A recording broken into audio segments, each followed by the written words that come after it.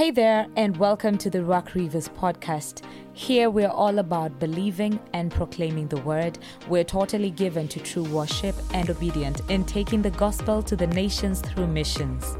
Thank you so much for tuning in. We hope that you'll be blessed by this message. Hallelujah. Hallelujah. I have the privilege of continuing to teach you from the book of Songs of Solomon, as I believe God has taught me, as I sought him to give me the truth of his word. I don't know whether it's possible to get Songs of Solomon chapter 4. It's the only one I will ask for. So you can start loading it. It can start loading. Thank you so much. I don't know whether it's Victor or the people at the back. I'm happy to have it in the NIV. Let me just qualify a few things, read this text, then I will approach it at some point. I said on the first Sunday that human sexual expression as its pure form in the context that God has allowed it to happen is an expression of God's love. Now this is part of what is captured in the book of Songs of Solomon. So in the book of Songs of Solomon, there is no impurity. This is a book of holiness. Everything written in this book is led and directed and ordered by the Holy Spirit. So if you take time to study this book, you will see places where the beloved speaks, and that is you, the Shulamite woman. And there are places where the lover speaks. Now there are three segments of the book of Songs of Solomon. There is the dating and courtship part between 1 and 4. Chapter 4 is the wedding day. Hallelujah. This is the wedding day. And then onwards, it shows the responsibility of the bride and the groom to each other after the wedding day. So today, because of the interest of time and because we cannot study the whole book in the 30 minutes that you allow me to preach, I will just read 4 so that you can capture the essence of this wedding day. So I will read for you, or we can read together. Which one works best? We read together. Some people are like, no, we are not reading Songs of Solomon with you. God told you, he did not tell us. So I will read for you. How beautiful you are, my darling. How beautiful your eyes behind your veil. They are doves. Your hair is like a flock of goats descending from the hills or from the mountain of Gilead if you're in KJV. Your teeth are like a flock of sheep just shorn, coming up from the washing. Each has its twin. Not one of them is alone. Your lips are like a scarlet ribbon. Your mouth is lovely. Your temples behind your veil are like the halves of a pomegranate. Your neck is like the Tower of David, KICC in our context, built with courses of stone. On it hung 1,000 shields, all of them shields of warriors. Your breasts are like 2 fawns, like twin fawns of a gazelle that browse amongst the lilies. Until the day breaks and the shadows flee, I will go to the mountain of mire and to the hill of incense. You are altogether beautiful, my darling. God tells you, you are altogether beautiful, my darling. There is no flaw in you. Come with me from Lebanon, my bride. Come with me from Lebanon. Descend from the crest of Amana, from the top of Senir, the summit of Hermon, from the lion's den and the mountains haunts of leopards. You have stolen my heart, my sister, my bride, my church. You have stolen my heart. With one glance of your eyes, with one jewel of your necklace. How delightful is your love, my sister. I'll finish here. My bride. How much more pleasing is your love than wine, and the fragrance of your perfume more than any spice. Now this is the word of the lover to the beloved. And at some point we will get to it and we will talk about it. Now last week, one of the things that I was led by God to talk about is shame. That at the cross at Calvary, Jesus says, I took up your infirmity and I carried your shame. So I feel led by God to say a few more things about shame before I delve into the word of God for today. He took up your infirmities and he carried your shame. Now, shame is a condition of being in disrepute and humiliation. And as long as we are alive, including your children, we have experienced a form of shame. Shame is part of our day-to-day life. I believe that shame is one of the biggest weapons in the devil's arsenal that he uses to discourage the believer and keep the believer from reaching the potential, from fulfilling the purpose that God has destined and ordained for the believer to reach. Now, I have my kinsmen here, Des, Mashauri, we are village mates. So I'll tell you, and Des can confirm, that in our village there is a lot of halabaloo around death. I know you guys know about Western and death. We are very serious with funerals. We don't joke. We sell everything to make sure that our loved ones get a befitting send-off. Now, one of the things that is believed by the Maragolis, where my dad comes from, is the dead can hear you. So if you come for a funeral in our compound, do not be surprised to see my relatives talking to the casket. It's our culture. They have not lost their mind.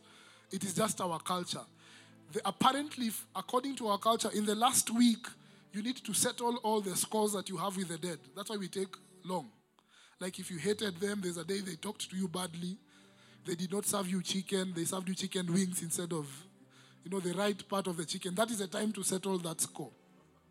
If you fulizard for them and then they have never returned that fuliza, that is the time to settle that score. So we are very peculiar around death.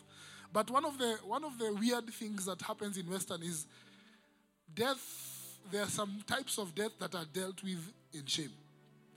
Like if you had a child, if you had a relative who committed suicide, in Western it's considered a shameful death. In fact, they are buried next to the toilet. And the burial is done in shame. It's done quickly. If you went and asked the father of a child who committed suicide about what happened to their child, they would not be willing to talk about it openly because the culture has around a lot of stigma and shame around suicide. I know that many of us experienced this thing called bedwetting. And at some point, your parents expected it to stop. It was cute when you were 3.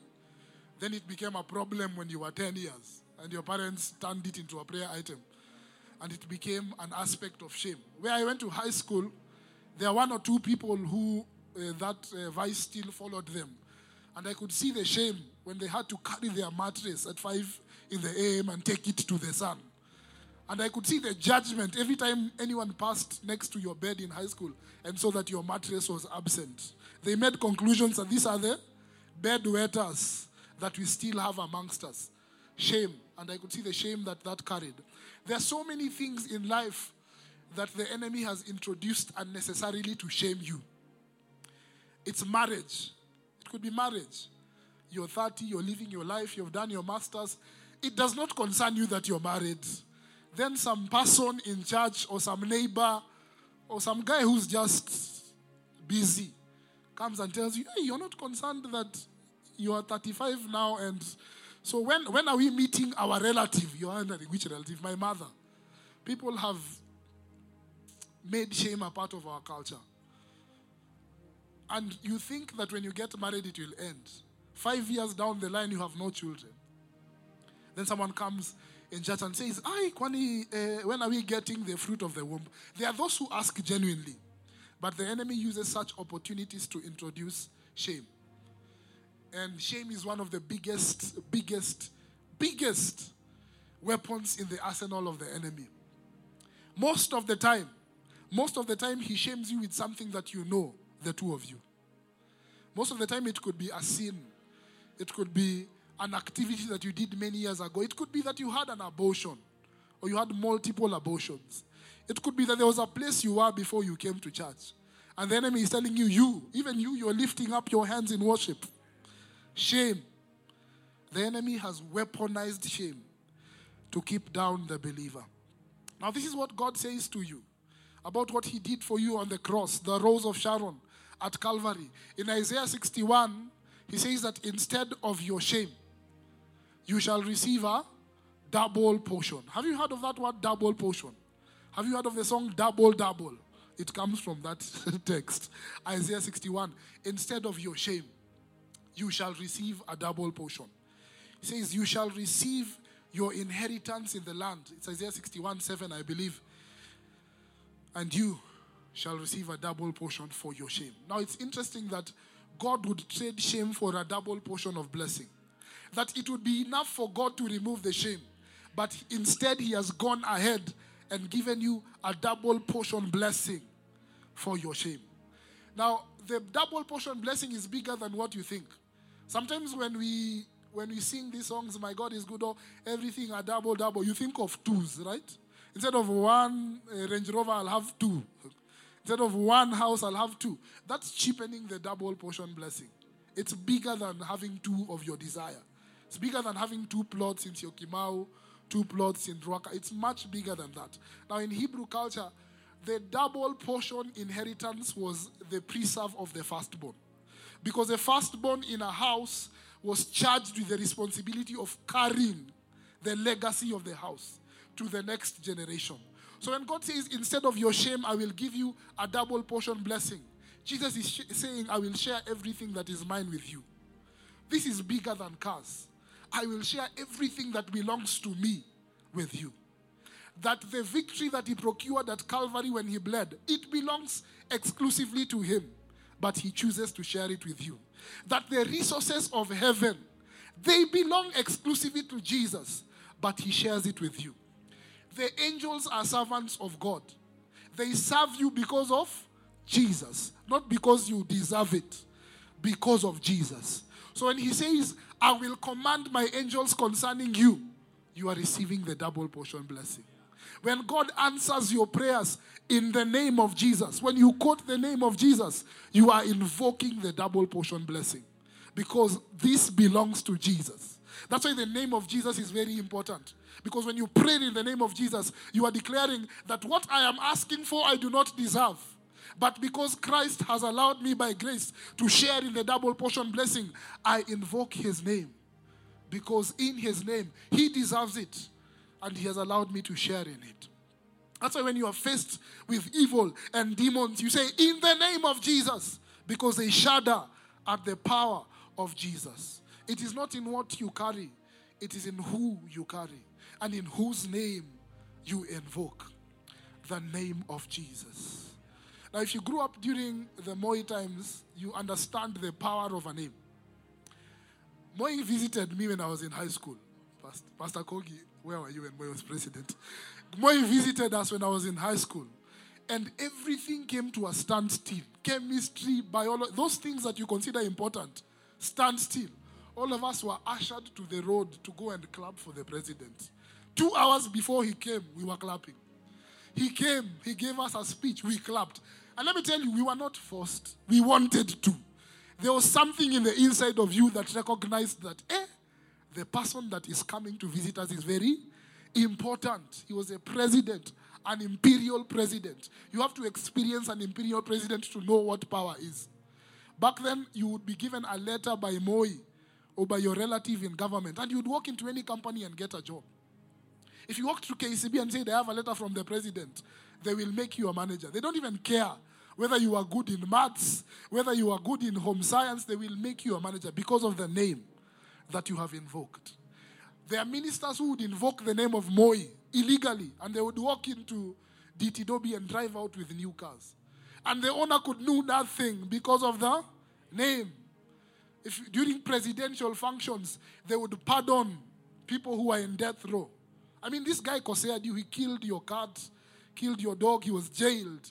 Then one day Moi just says, kila mtu ende nyumbani. And there's nothing you can do about it because of the name that gave him freedom. The name of Jesus is higher than the name of Moi. So there is power in the name of Jesus. There is a double portion blessing that God has released upon you. So every time you carry your shame, you demean the name of Jesus. Every time you continue to wallow in your shame, you cheapen the blood that was shed for you at Calvary. Because that blood is precious. That name is mighty. And when Jesus says he has dealt with it, he has dealt with it. Now, I don't know whether you have ever visited a holistic clinic. Have you visited a holistic clinic? The first time you go to a holistic clinic, it's very strange. Yeah? Because you've walked in, you can't eat lunch because you have a stomach bug. So you expect to be given Imodium, and then you go back to eating your lunch. Then, if you go to a holistic clinic, they start asking you questions. Say, so what do you eat? How's your diet? Do you exercise? You're like, what do these things have to do with my stomach ache? But the principle behind a holistic clinic is they want to treat you and your symptoms and everything that has come with that disturbs you. Now, one of the things that Jesus came to do is to do a holistic work. He did not just come to deal with sin. He came to deal with the effects of sin. That's why in Isaiah 61, he says, he will set the captives free. He will give beauty for ashes. He will give a garment of praise instead of despair, an oil of gladness instead of mourning. Do you know mourning and pain and death is caused by sin and caused by the enemy? It is not the plan of God. So when he deals with pain, he deals also with mourning. Jesus basically says in Isaiah 61 that I know that some of you carry pain. And he's saying, it is not I who caused you pain. It is sin. It is the enemy. It is the enemy that took the life of your loved one. And there is a pain that you carry. There is a mourning that is still in your heart. And he is willing to give you an oil of gladness instead of mourning. If you release yourself to the rose of Sharon, you will receive an oil of gladness instead of mourning. People will wonder, how is it that your countenance is so lifted when you have experienced such a grievous, painful experience? It's because when you turn to him, he will give you an oil of gladness instead of mourning. I don't know whether you understand what despair is. Despair is the absence of hope. When he talks about a garment of praise instead of despair, despair is a total and absolute absence of hope. Despair is Sarah being told you will have a child at 90. And she's like, honestly, thank you so much. I waited for this child. Menopause came. It's fine. I do not need that child anymore. That's what despair is. But God says, I will come and give you praise instead of despair. That Christ is able to resurrect the things that you have hoped for so long, and your hope has died. Because there is nothing that is impossible with Jesus. There is nothing that is impossible with his name. There is nothing that his blood cannot handle. There is no pain that his hand cannot heal. There is not sin that his blood cannot wash away. Jesus is serious about dealing with shame and dealing with pain in your life. So I pray for you today, if you're carrying any pain, that this shall be the day that God shall begin to heal you. That you shall not be defined by that death, regardless of how painful it was. That you shall not sink into deep and deep depression. That God shall lift your head. That Christ shall lift your head. That he shall carve open your heart and fill your heart with joy. The joy that only he can give. The joy that he procured for you at the cross of Calvary. Today I silence every voice of the accuser that is trying to carry shame from your past to your present life. I declare that you are freed from that today. Not in my name, but in the name of Jesus. In the name of Jesus.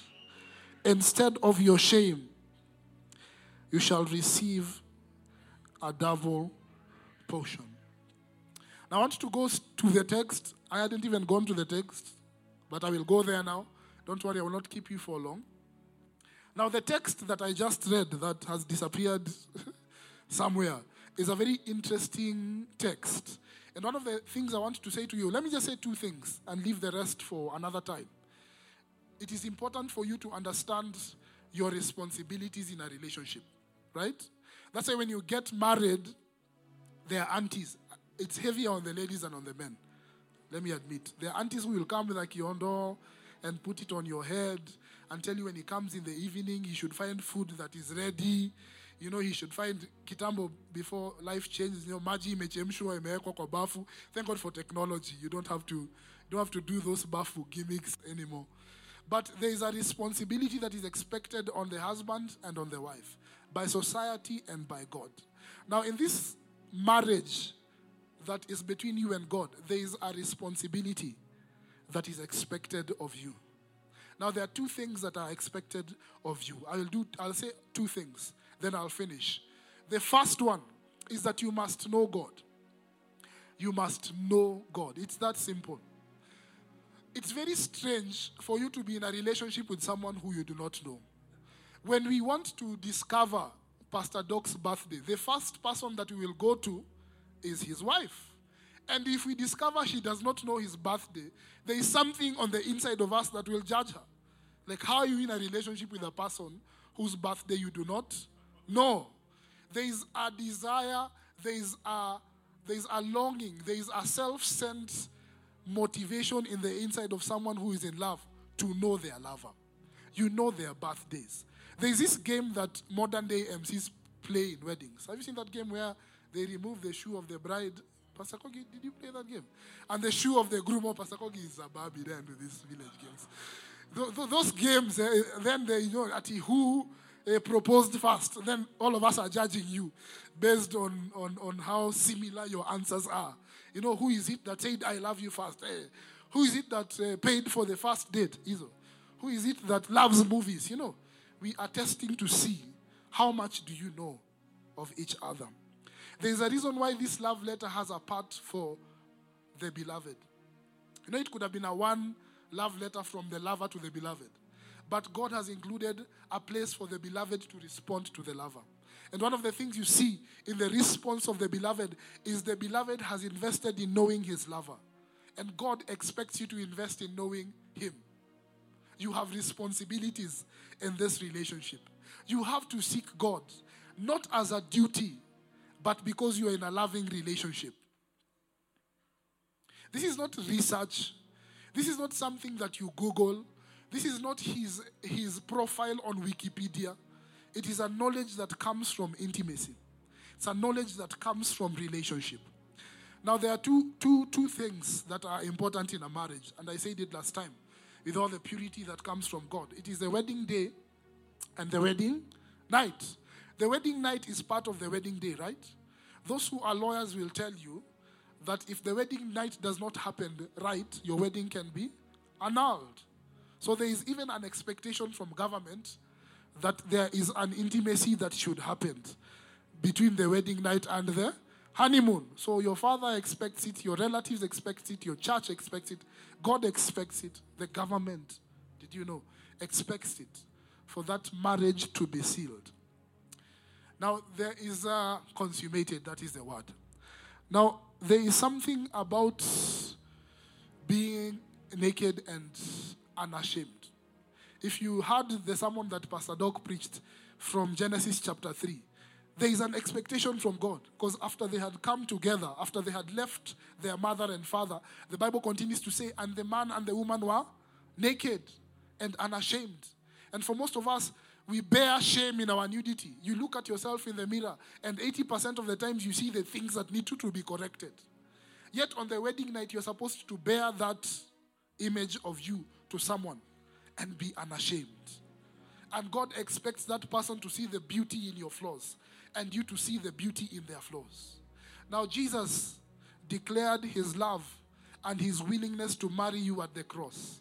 But it was not complete because he said, wait, there is a wedding night. There is an upper room. There is a place where I shall come and be in you, and you shall be in me. And it is when they were endued by the Holy Spirit.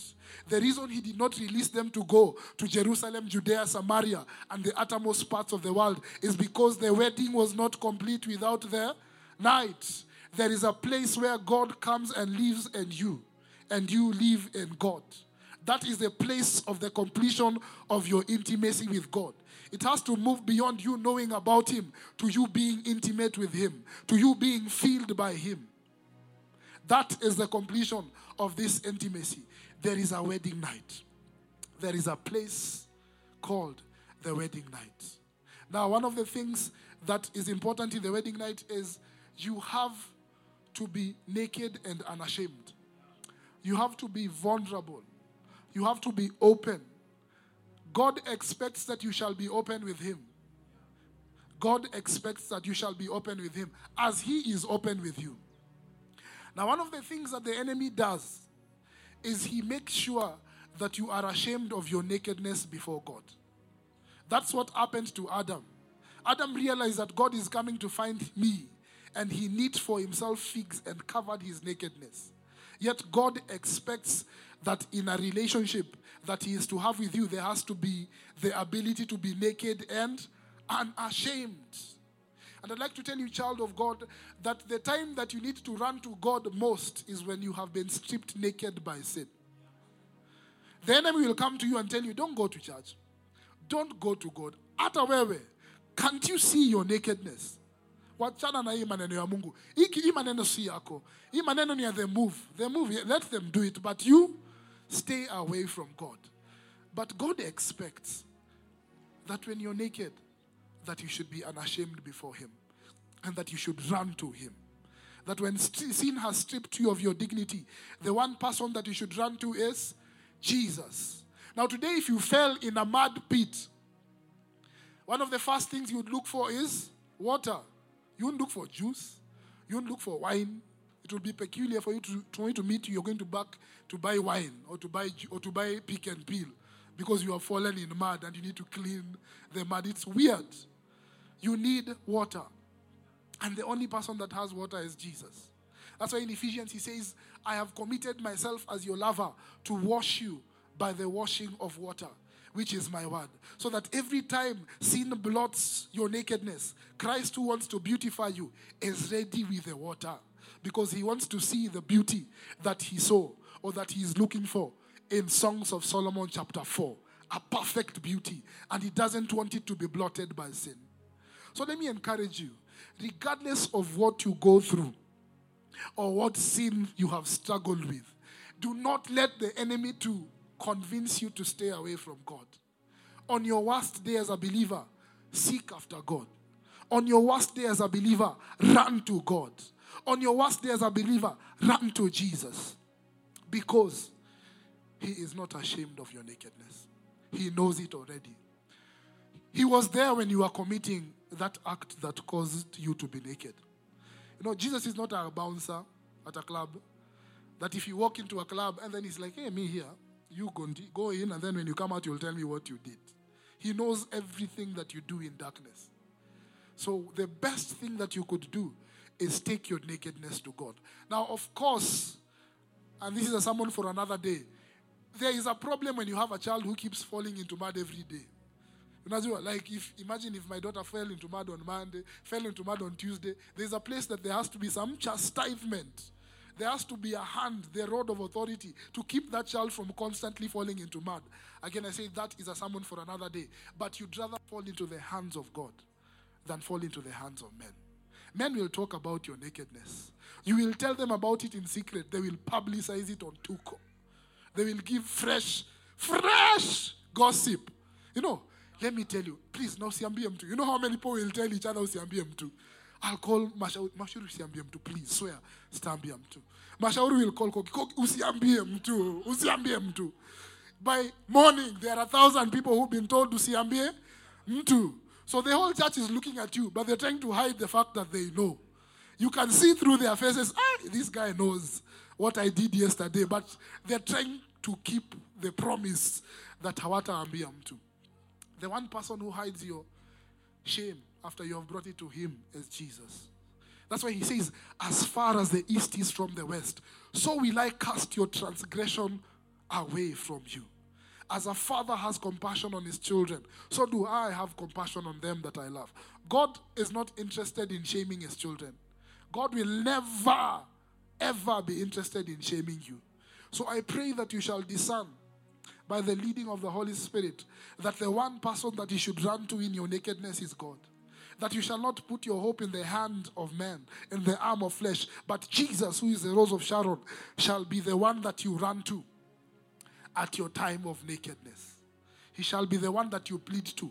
His name shall be the name that you cry out to, because only his name can cleanse you from that you struggle with. David understood this. Because when he had sinned with Uriah's wife, he says, against you and you alone. We're like, no, David, you sinned against Uriah.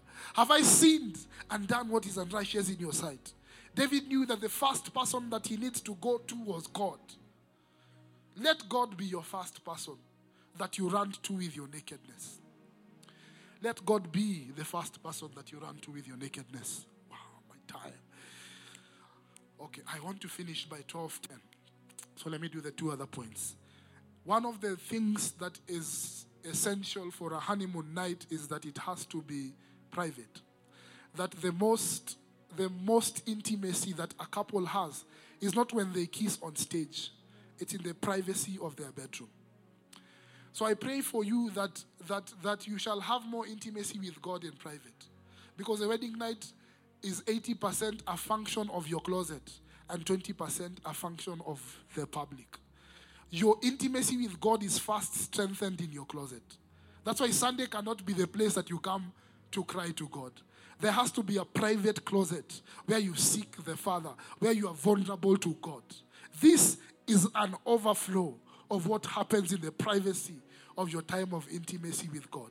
So I pray for you today that your time of intimacy shall be enriched, that you shall find time for your lover, that every day in the morning you shall wake up and seek after him. Because ideally, this kind of intimacy was meant to be most expressed in the privacy of your time of koinonia with God. Amen? To the final point. Now, it is important that God knows you. And God is very serious about knowing you. Isaiah says in Isaiah 49 that he has inscribed you in the palm of his hand. Do you know how intimate that is? Have you ever seen couples that have tattoos of each other? I'm not saying it's right. I saw it when I was in the world. You know, Jack loves Jean. And they have put it at a place where you can see it. Or where they lift up their hands in worship and you see it. It's a sign of love. Now, woe unto you if Jean breaks up with you and marries Jerry.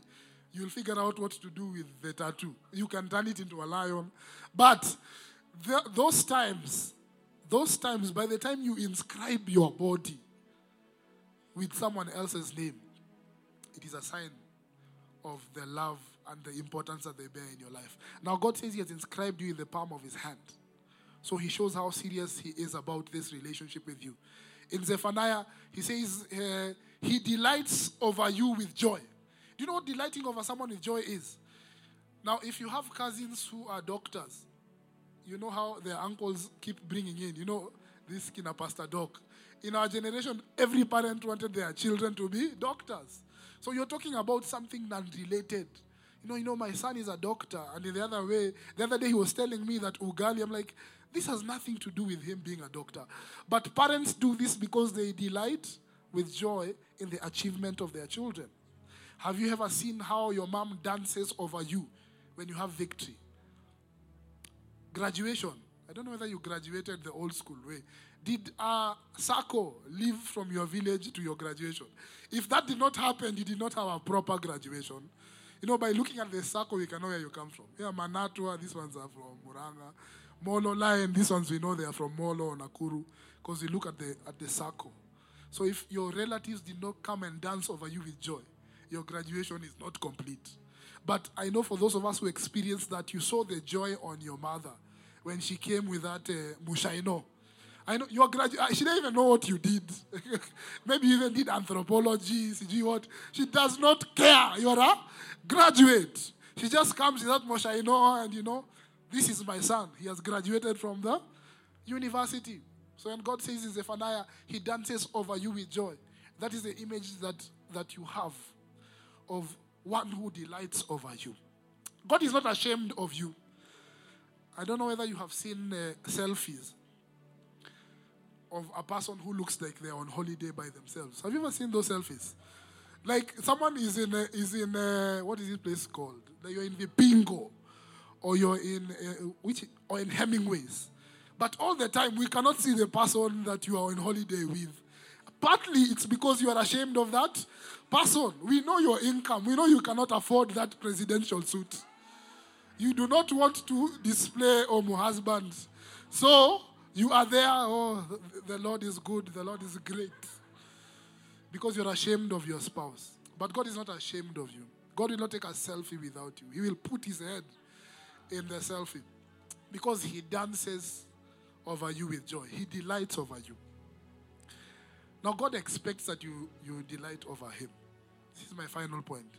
God doesn't want to be an Omu husband. He wants you to be proud of the relationship that you have with him. It is not something that you carry with shame.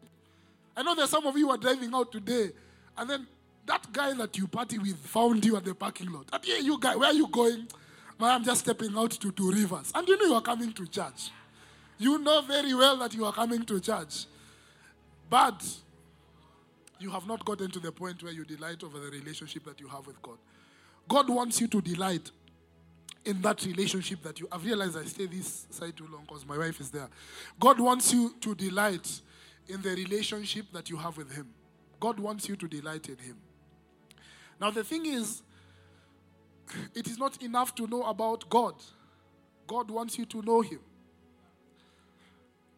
One of the things that happened at the cross in Matthew 23, and the worship team can start coming, is the thief said, "Do not forget me when you enter into your kingdom." The thief did not say, "I will not forget you when I die and go to the afterlife." The most important thing was for Christ to remember the thief and not the thief to remember Christ. Now, if you have ever interacted with reality TV or radio, I know some of you who are young grew up with the Kardashians. In your head, Kim Kardashian is your sister. You watched all the shows, you know her birthdays. So there is something in the inside of you that makes you think that you're friends. For those of you who listen to Maina and Kingang, you know that there's a way Maina Kageni has a way of making you feel like your buddies. Like he's pouring his heart to you. You listen to it every morning. I know most of you are born again and it's the matatu that has forced you to listen to Maina and Kingang. So I'm not judging you.